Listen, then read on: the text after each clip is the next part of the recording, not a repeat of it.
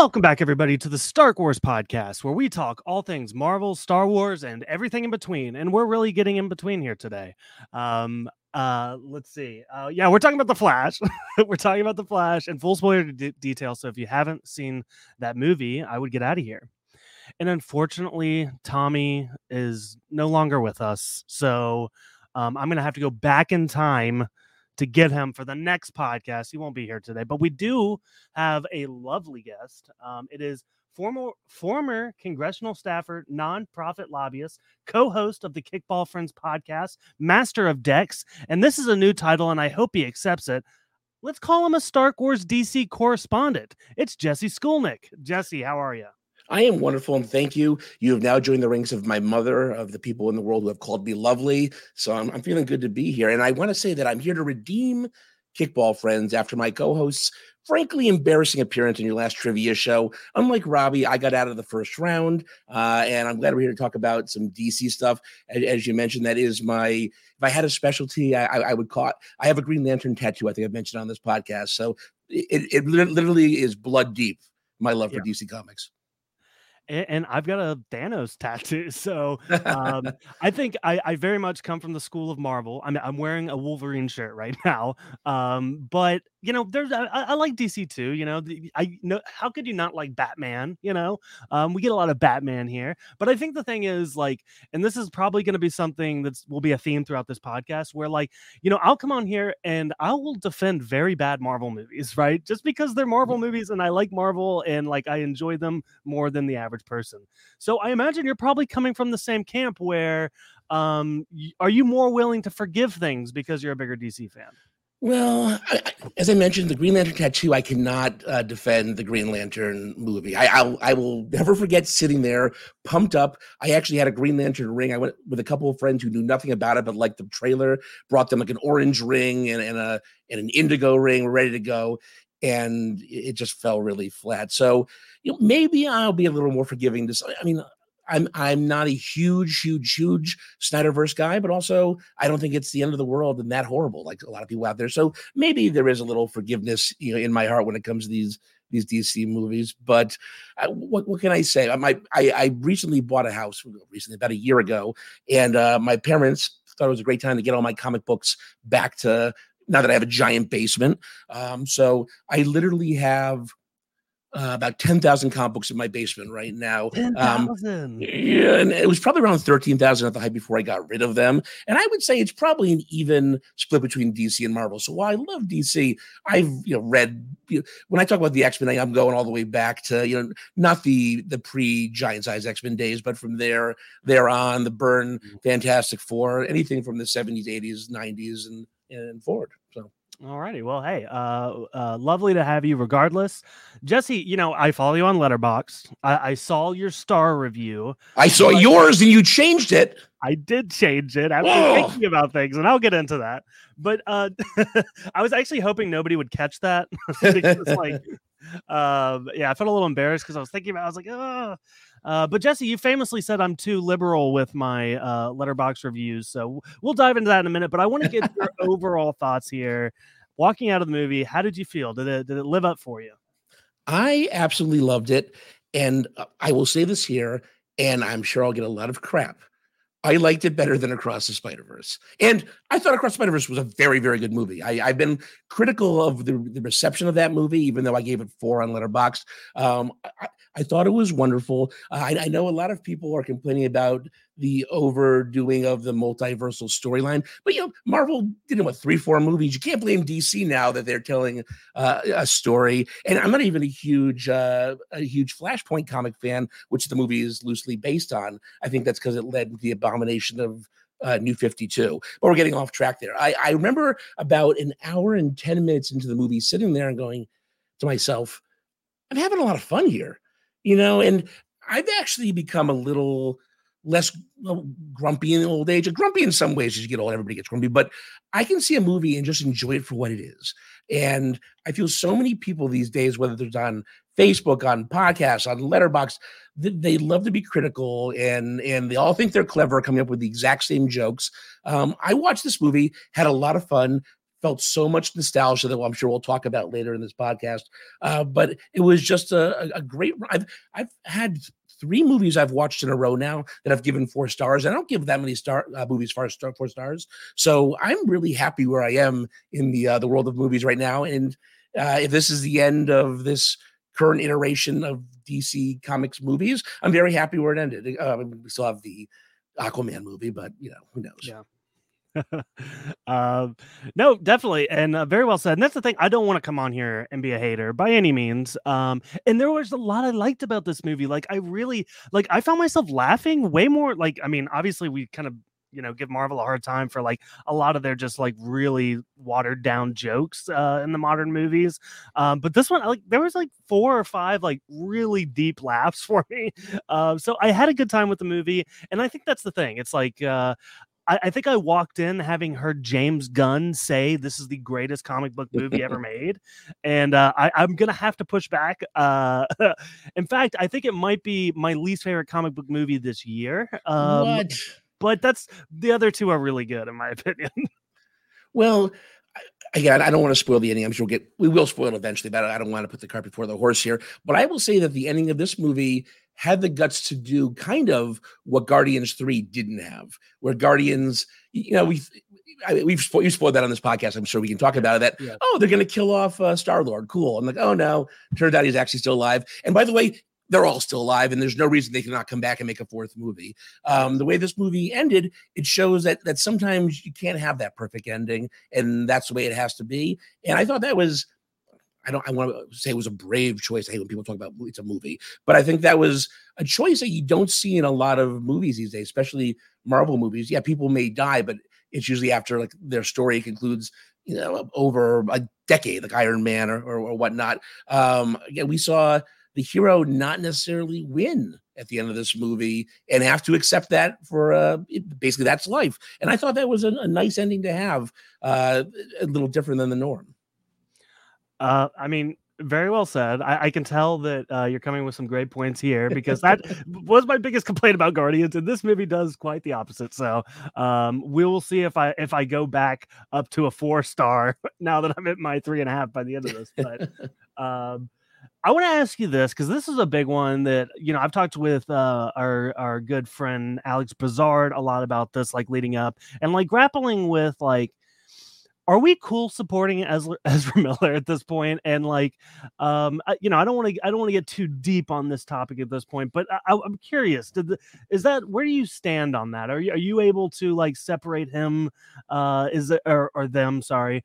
In this context, how do you grapple with that?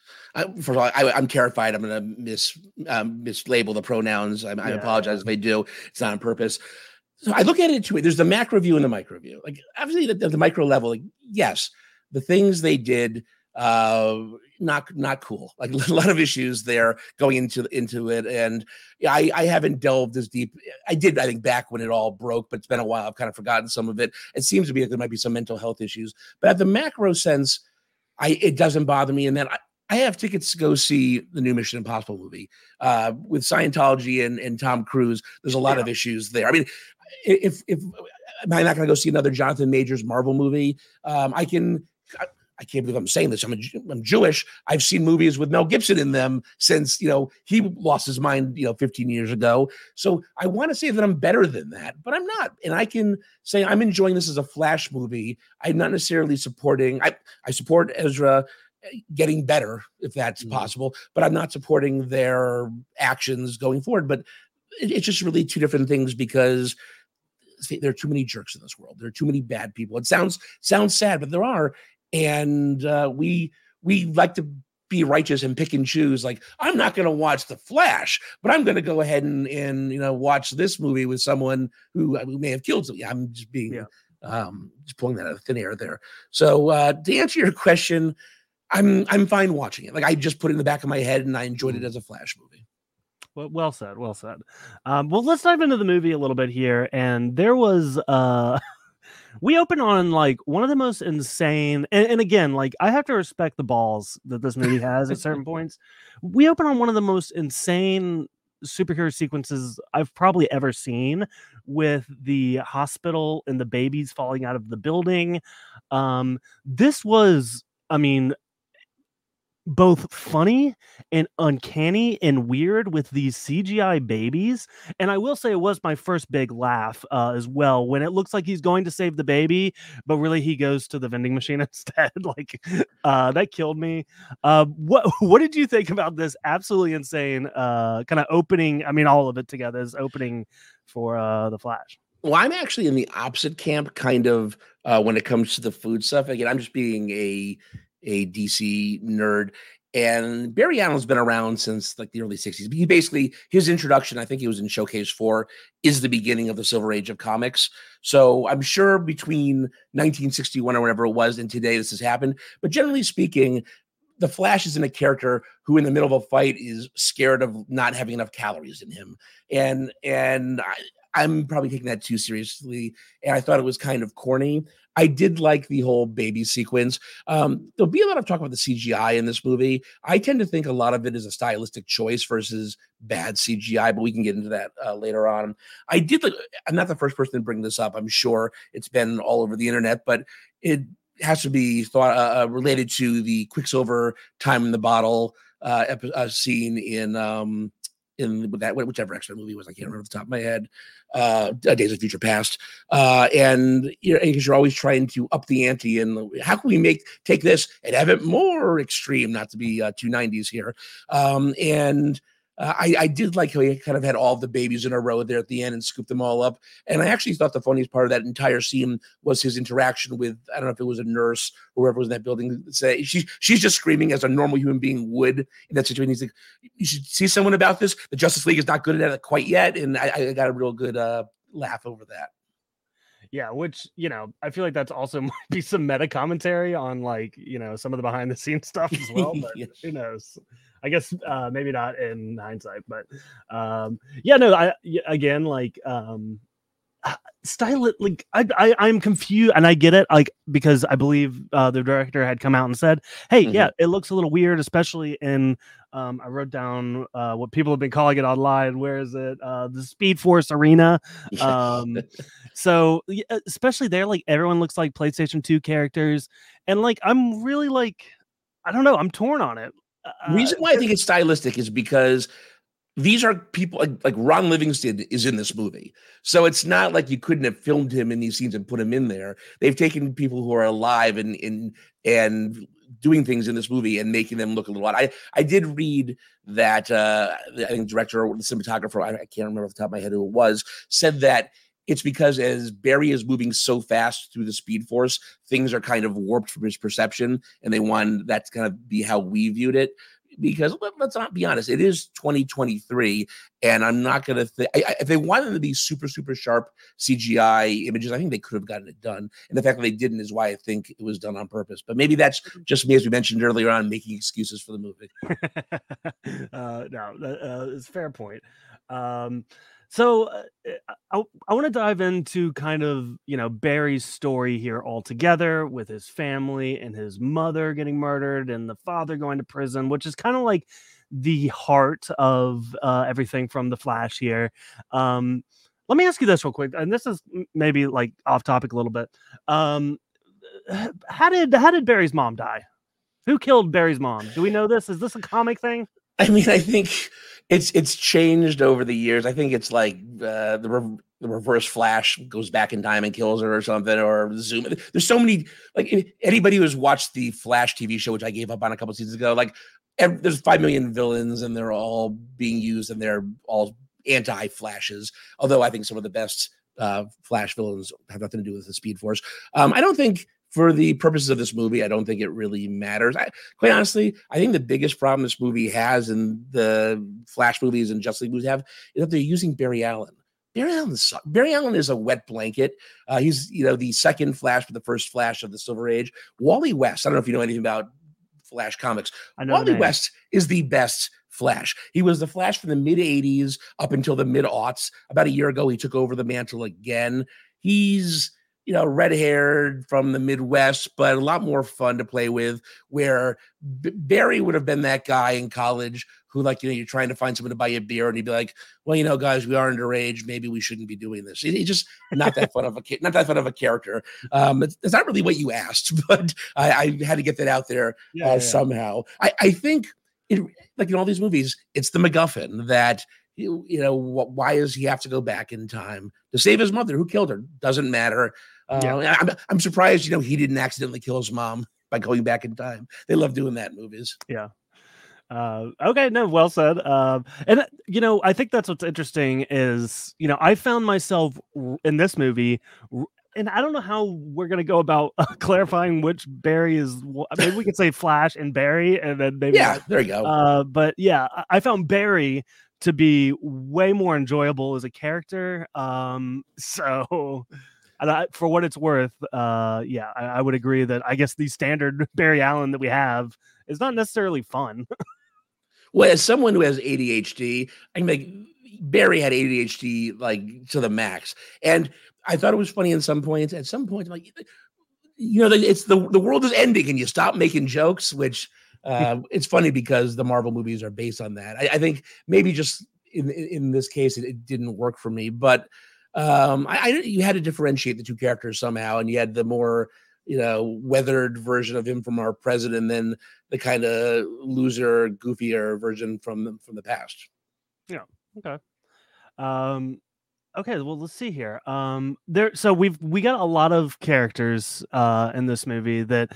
And I think a big issue that I might have, and Tommy is like screaming at his phone listening to this right now because he tells me every like week, the trailers, I kind of hurt my experience in a way where like the film is kind of set up in a way that you have to go get Michael Keaton, then you have to go get Supergirl, and then you fight Zod, like, and you just like, I knew every beat as far as that went, and so again, maybe that's just a point to not watching trailers.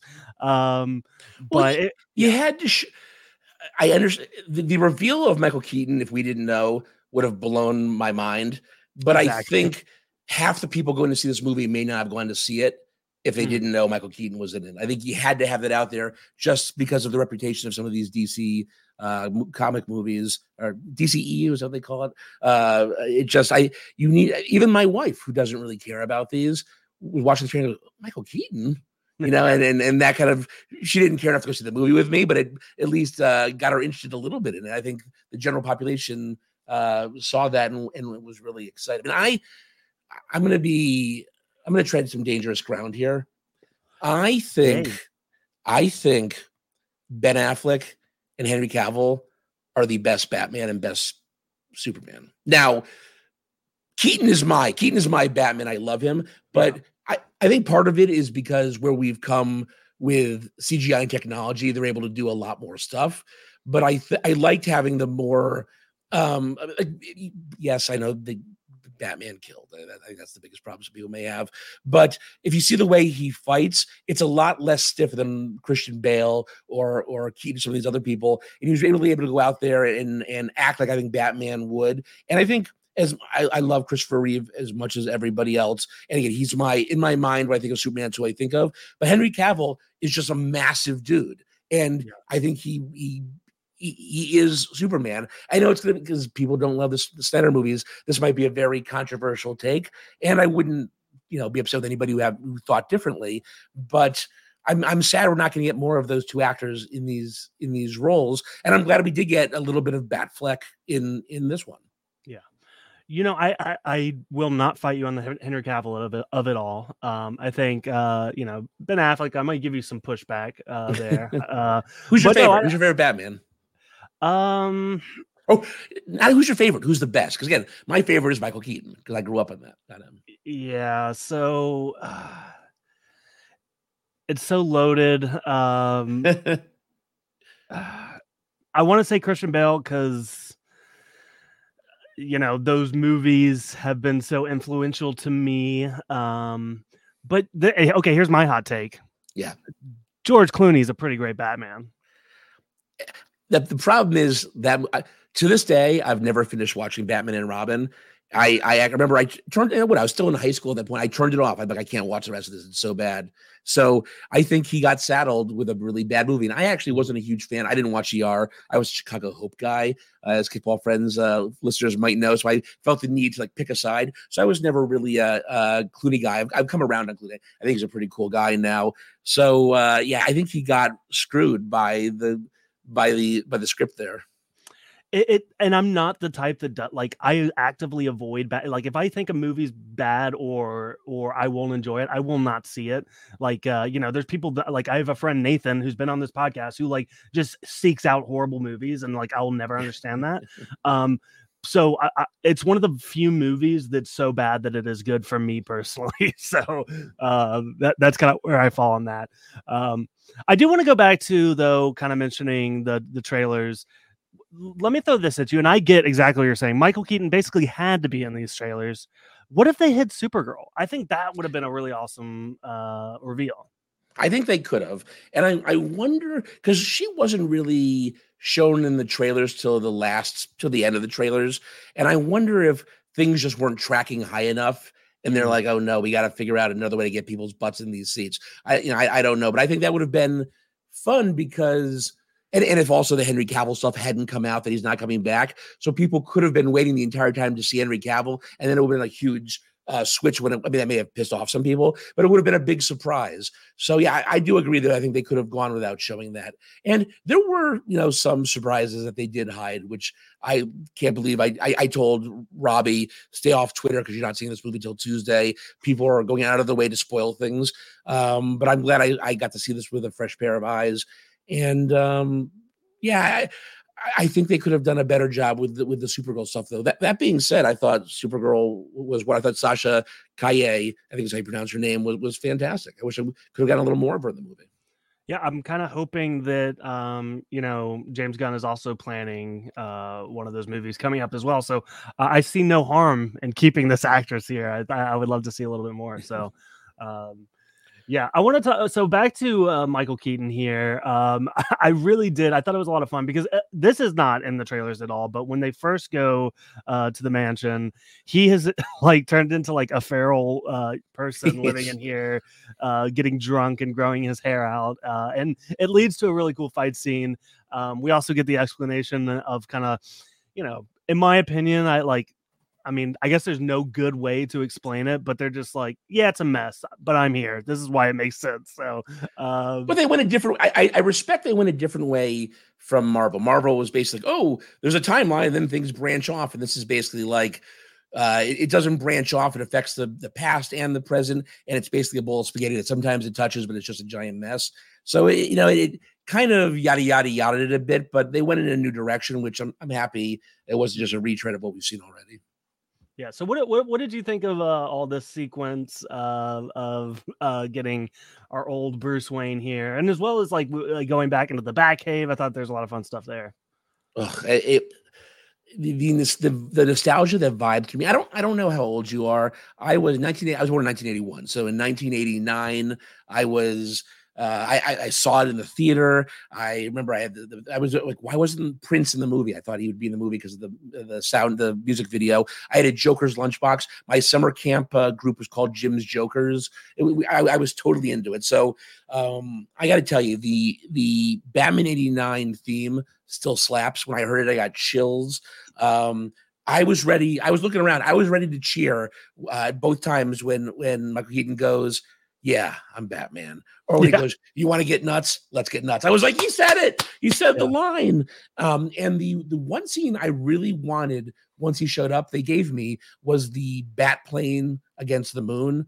I remember they did that in the original one too. I mean, I am a huge Michael Keaton fan. He's one of my all-time favorite actors. I will see anything. I mean, I'm a huge Birdman fan, all the way back to his Night Shift, I think is one of his earlier comedic roles. I think he's great. So the fact that he was there, he could do no wrong. So again, I would say maybe I'm giving him too much credit, but I don't think anybody is going to see this movie and go, Michael Keaton was not great in it. Yeah. Am I crazy? I think that's going to be the general consensus. Yeah, absolutely. No, he did an incredible job. It was so fun to see him back. I kind of have a little section here where I want to talk about the villains, if you consider them both villains. But I want to talk about Zod, and then we kind of get the Dark Flash at the end here. Now, this is probably my biggest complaint about the movie. I thought a lot of the motivations of Ezra feeling like he needs to stop Zod and this, like, I wasn't fully buying into it, and also the fact that like Zod's not really in the movie until like the final act. It's almost I don't know. It almost feels like there was something missing. I needed a little bit more from him, and I love Michael Shannon as well, so that would have been great. Where do you stand on that? I guess you could argue that it's not like an essential part of the movie, but it is like the climactic battle.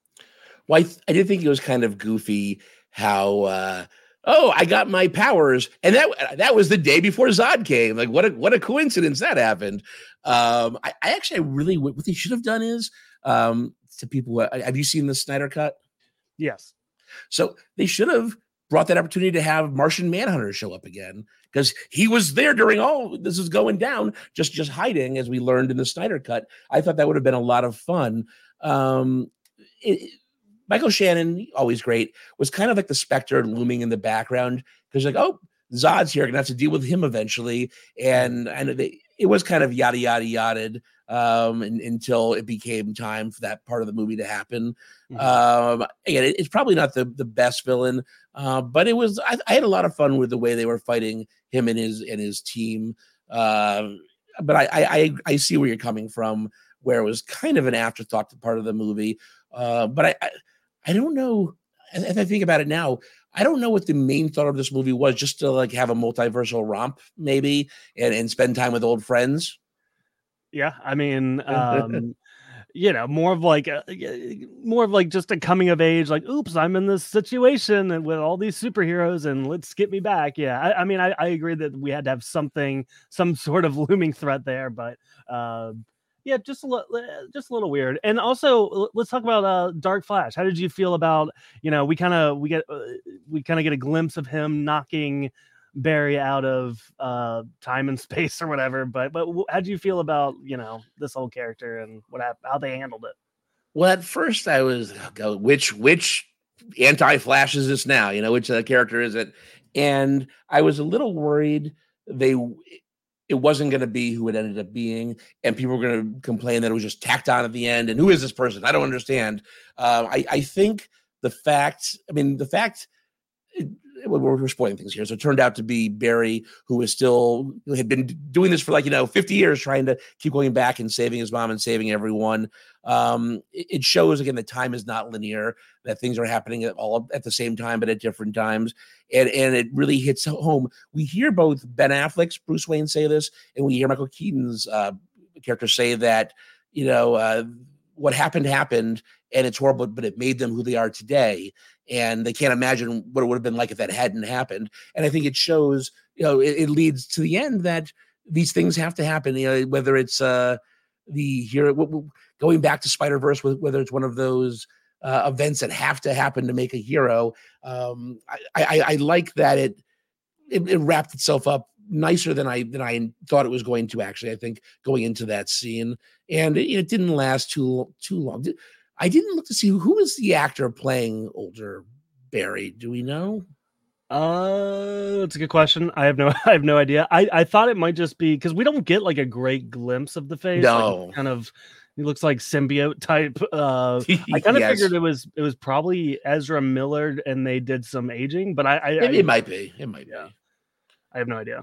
So, but you know what? I think it was a good way to but deal with having two Barrys hanging around, and it showed that the younger Barry doesn't know what it's like to be a hero, and finally, learned the lesson that older Barry, I think, was trying to teach him towards the end of the movie. Yeah. Okay.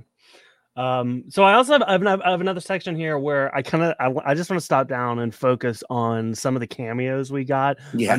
I'm sure you have a lot of takes on this.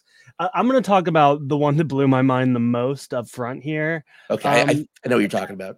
It's Nick fucking Cage, baby. I mean, this was so, and this is another one. I just laughed. Like I was like, you knew it. Did you know what it was referencing going into it? Yes, there was a project that was in the works with Nick Cage. He had the long. I've seen the photos of the long hair, so just absolutely ridiculous. And here's my other thing. Again, they're kind of in like the like they went with like the CGI. Again, kind of like you mentioned, like it's supposed to look distorted or whatever. But it was like they had Nicolas Cage as a cameo, but I'm fairly certain it was all computer generated too. So it was like really weird to me. But again, they went there, and I appreciate that. It kind of reminded me of the end of Fast 7 with Paul Walker of it all, where him knowing that he had passed away, it looking a little off seemed almost not angelic, but like something like it seemed fitting for the moment. And for these, for whatever it worked for me. I didn't have a problem with it being kind of off.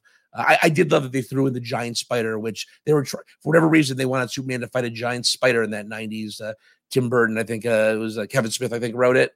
But great nod and good for. As we all know, as I know, I don't know if you know, Nicolas Cage's son is named Kal-El. Like that's how big of a Superman fan he is. So I think he probably this is a dream come true for him, I would imagine. Yeah. Oh, that's so cool. Yeah, great to see him. I will say so.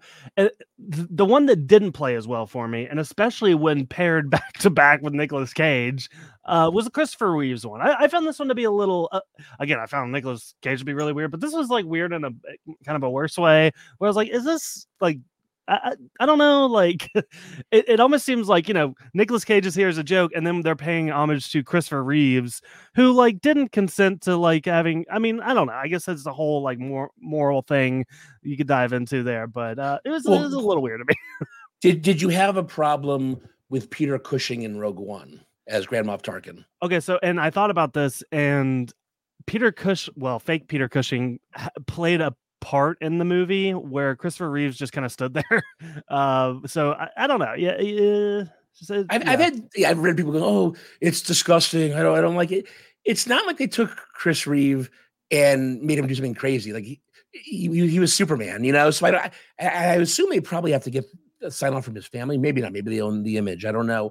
But I think the fact that he's basically doing what he is best known for, Again, he's dead, so we'll never know. But I didn't have a problem. I actually liked having Helen Slater there as Supergirl, just as a throwing her in. Why not?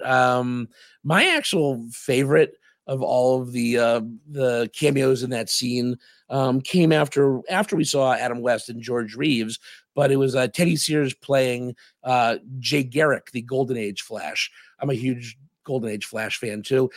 He's the guy who looks like he's wearing a plate on his head or a bowl on his head, kind of as a hat. He was only in there for a couple seconds, but I was super happy to see them throw some of these older characters a bone. Yeah, this is the great thing about having you on, because I would say most of, I saw things, I was like, I don't know who that is. So is there any other flashes that we get of other cameos that I didn't see, but when it comes to those scenes, I almost missed Jay Garrick, because I'm looking in the wrong place. I'm like, where should I be looking to see somebody? Yeah. So I have to see that scene again and see. Judging by the lists I've seen online, it doesn't seem like there's anybody else. Although I didn't realize when I watched that Nikolai Coster-Waldau, was his name, from Jimmy Lannister, was the guy that the Flash stole a pizza from when he was running, when he first got his powers. So I thought that was kind of a fun cameo as well. Yeah. So not in the same sequence, and definitely jumping to the end here, but I have to talk about my favorite Batman, who shows up at the end, George Clooney. I thought this was like such a fun reveal, fun way to end the movie. Did this work for you? I did not see it coming whatsoever. It was not on my radar. I thought maybe it would be Michael Keaton, Michael Keaton's now the Batman, because I had heard that rumor that was going to be. And for a second, I'm like, George Clooney, what's he doing here? And then I'm like, oh, wait, he was Batman too. And, who knows, if Val Kilmer had been in better health, maybe they would have worked him into this as well. And because this is, again, with Aquaman, generally the end of the Snyderverse, is this like a ha, never to be addressed again? Or are we going to see him playing Bruce Wayne in some fashion in Tim Gunn's universe? I don't know.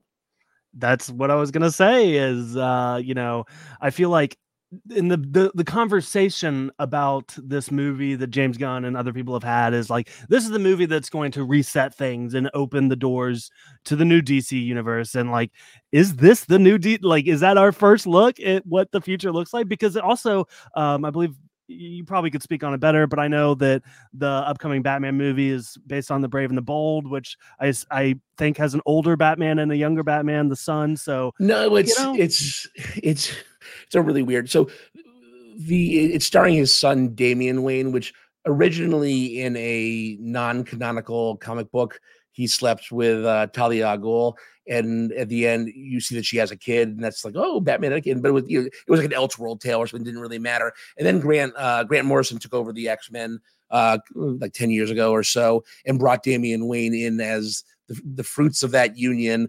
Kind of, I think, been sped up. So not necessarily an older Batman, but there's no reason with the technology we have both in the comic book world and just in our movie making world that an older, like 60-year-old guy couldn't be Batman and still kick him. I mean, we believe all of the nonsense we're seeing on the screen in these superhero movies. We can suspend. We were fine with Michael Keaton doing it, right? Even though he died in the movie, but why not? I mean, let's give him his second chance at Batman, and maybe he will be one of my favorite Batman by the time. Or Batsman or Batman. I don't know which way to say it, but maybe he would be my favorite when all is said and done. Because it's not going to be Robert Pattinson. He's off in his own little Bat universe as well. So, great stuff here. Jesse, what else? What have I been skipping over things? I know you've got notes there. Is there anything else you want to bring to the table? Well, I would say that when it comes to this movie, and really any of these multiverse movies, but specifically this one because it has time travel, I never would have thought the main thesis would have come from Grandpa Simpson. What he said to Homer Simpson on his wedding day, he said, "If you ever travel back in time, don't step on anything because even the slightest change can alter the future in ways you can't possibly imagine." And that's exactly what happened in this movie. The crux of having to let his mother die for the greater good. That's, I think, it's going to get, I think, overlooked by people complaining about Ezra Miller complaining about this. But I think if you look at a lot of the struggles superheroes have gone through in movies, could you do that? Could I do? I mean, it kind of, if you look back to an earlier movie this year, Knock at the Cabin, same kind of thing. What's more important, your family or the rest of the world? Would you rather screw the rest of the world if you can't have your family? And it shows that Barry in this universe is a true hero, that he was able to knowingly let his mother die for the greater good. I think that's should be praised when it comes to how these movies end, because I think a lot of these Marvel movies have a little more of a happy-go-lucky ending. There's always your Civil War, your any of the Captain America movies, really. But I think the Flash is really bridging that gap between what's perceived for the DC movies as being not fun, dark, cold, and the Marvel movies for happy. I think it's really kind of the happy medium we got here, where there was a lot of really tragic stuff going on, but a lot of funny scenes too that I think we'll remember. And this will be a movie I want to rewatch again, 100%. Yeah, and I will say, like, there was a couple points in the beginning of the movie where they're kind of building up the relationships between his father and kind of getting us in on, like, the emotional core of this movie. And I was like, I'm not buying this. Like, I'm here for the action, right? Like, I wasn't invested until the end. And I do agree this was an incredible way. And the message in that having to leave his mother behind, and then him going in the grocery store and pretending to be someone else. Like, I did think that was a very touching moment for the movie. So are we to believe that his mother knew it was him or thought it was him, or just had a feeling there was someone she recognizes, that she, that unspoken feeling that it's someone she can trust? Yeah, I guess it's not something I really considered. But I'm sure there was something in that moment that probably was like, this is important. Ooh, I don't mean to cut you off. I just thought and I want to end before talking about this. A real weakness in the movie, I thought the character of Iris West was not good. I was not impressed with the actress. No offense to her. She came off pretty horrible initially, and what did we see out of Barry that she's like, oh, you should call me. We should go on a date. Like, it just kind of was heavy-handed because, oh, he's married to Iris West in the comic book, so we got to get them together. It just, that storyline did not equal its payoff, in my view. Yeah, that's another one that's kind of like in the Zod category of like, I'm in between, like, you know, just cut it out altogether or just give me a little bit more, please. And maybe we could, maybe that's what we needed. Maybe cut her out and then give us more Zod or vice versa. You know, like I feel like time could have been best spent elsewhere. Well, her scene in the Snyder Cut, I thought was actually pretty cool with a car accident and dogs and hot dogs and all this stuff, and Barry saving her. And that was a lot of fun, but her character just, and even his Barry's coworkers too, just didn't seem fleshed out enough. Just kind of seemed like not great people that I like. They were kind of like busting his balls, but in a way that seemed mean, not like what a friend would do. I kind of just didn't understand that the purpose of that entire scene, other than to show that he is working at the crime lab. Yeah. So I'll leave it with this, Jesse, and maybe this, you know, or in the audience as well, makes you guys feel a little bit better on where I stand with this movie. This is my favorite of the DC Zack Snyder universe movies. I think I like it more than all of them. So with that being said, I like the Batman, the Suicide Squad more, but from this, like this universe of Justice League, I think this is definitely my favorite movie, and I had a really good time with it. I think people need, I think James Gunn, he must have a vested interest. I don't know what, like, the, you know, he didn't have any hand in this movie, but I guess he is invested in this movie doing well, but like he needs to stop saying that this is the greatest comic book movie ever. I think all of the movies he directed are better than this one. So yeah, I don't know where that's coming from, but you know, I think the key is, like, just have fun with this. Just go in, prepare to laugh because it's ridiculous in so many spots, and at the end it'll shock you with you might find yourself more invested than you thought you would be. So go in there with an open mind. Don't have some preconceived take about, oh, I'm going to be snarky about this movie because it's a DC movie, and just sit back, relax, and enjoy it. And if you are, you know, over 30 something, enjoy the nostalgia of seeing Michael Keaton as Batman. You can't go wrong. And I keep, you know, ruining the ending of this podcast. No, please. What did you think about the after credits scene? Oh yes, I completely forgot about that. I didn't mention it because it was, for me, it was Much Ado About Nothing. Maybe there's something there for you. I like Jason Momoa, so it's always fun to see him. So I thought it was kind of a throwaway scene. However, I know he changed everything, but are we still to believe then again that Barry thinks he's in the wrong universe still? Because he was talking about, oh yeah, you know, my Arthur Curry, like, he loved bacon, he was cuddly or something. And I was like, oh, well, there wasn't an Arthur Curry in the, you know, the previous universe. He hadn't been born. So is he still just like out here living in a universe that he thinks is not the correct universe? Did you catch that? Am I making sense? Yeah, no, it does. It's not something I thought about, but I'm also in the mind, like, you know, and this sounds so negative to come at it like this, but like, does it even matter? Yes, that was kind of my thought. I want it to matter. I want to believe, as Fox Mulder once said. Right? It's make it happen. No, yeah. Again, let me ask you this. So there was a moment in there. Jason Momoa took off a ring. Was it a ring? And he gave it to Barry. What was that? I just think it was a ring. I don't think it was anything. I was gonna say, like, you mentioned the Flash ring, and then, you know, Barry had a ring in this. Like, I don't know if that's a Flash thing, but his suit's in the ring, and then there's a lot of rings going on. Like, is this like the Infinity Gauntlet for DC? Do you need all 5 rings? If you want to talk about rings, what my favorite, or the project I'm looking forward to the most in the James Gunn universe, is the Booster Gold TV show. I don't know if you know anything about Booster Gold, but he was he was a football player in like the 25th century, I think. And he cheated, or he threw a game, or so he became persona non grata and became a janitor at a superhero museum and stole Legion of Superheroes flight ring and a couple other things, and went back in time to become a superhero in our time.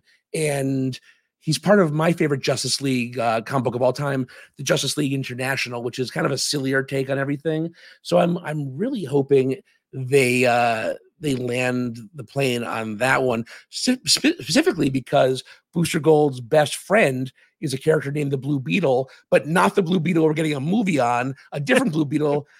So I'm interested to see if like that character is going to be in the Blue Beetle movie in some capacity, then move over to Booster Gold. But again, a Legion flight ring. I don't think we're ever going to get a Legion of Superheroes movie, but a Legion flight ring will be showing up in the Booster Gold show. So that's one more ring to add to the pile.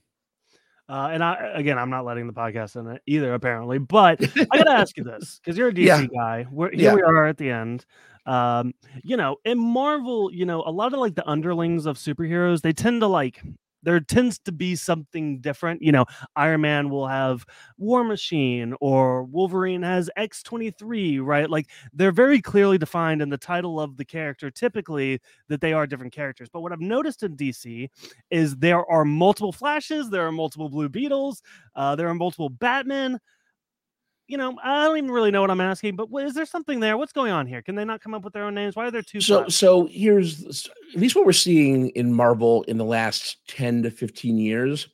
There's a real push for diversity, which, again, when these comic books were created, some in the 30s, some in the 60s, they're written by, old white guys. So most of the superheroes are white characters.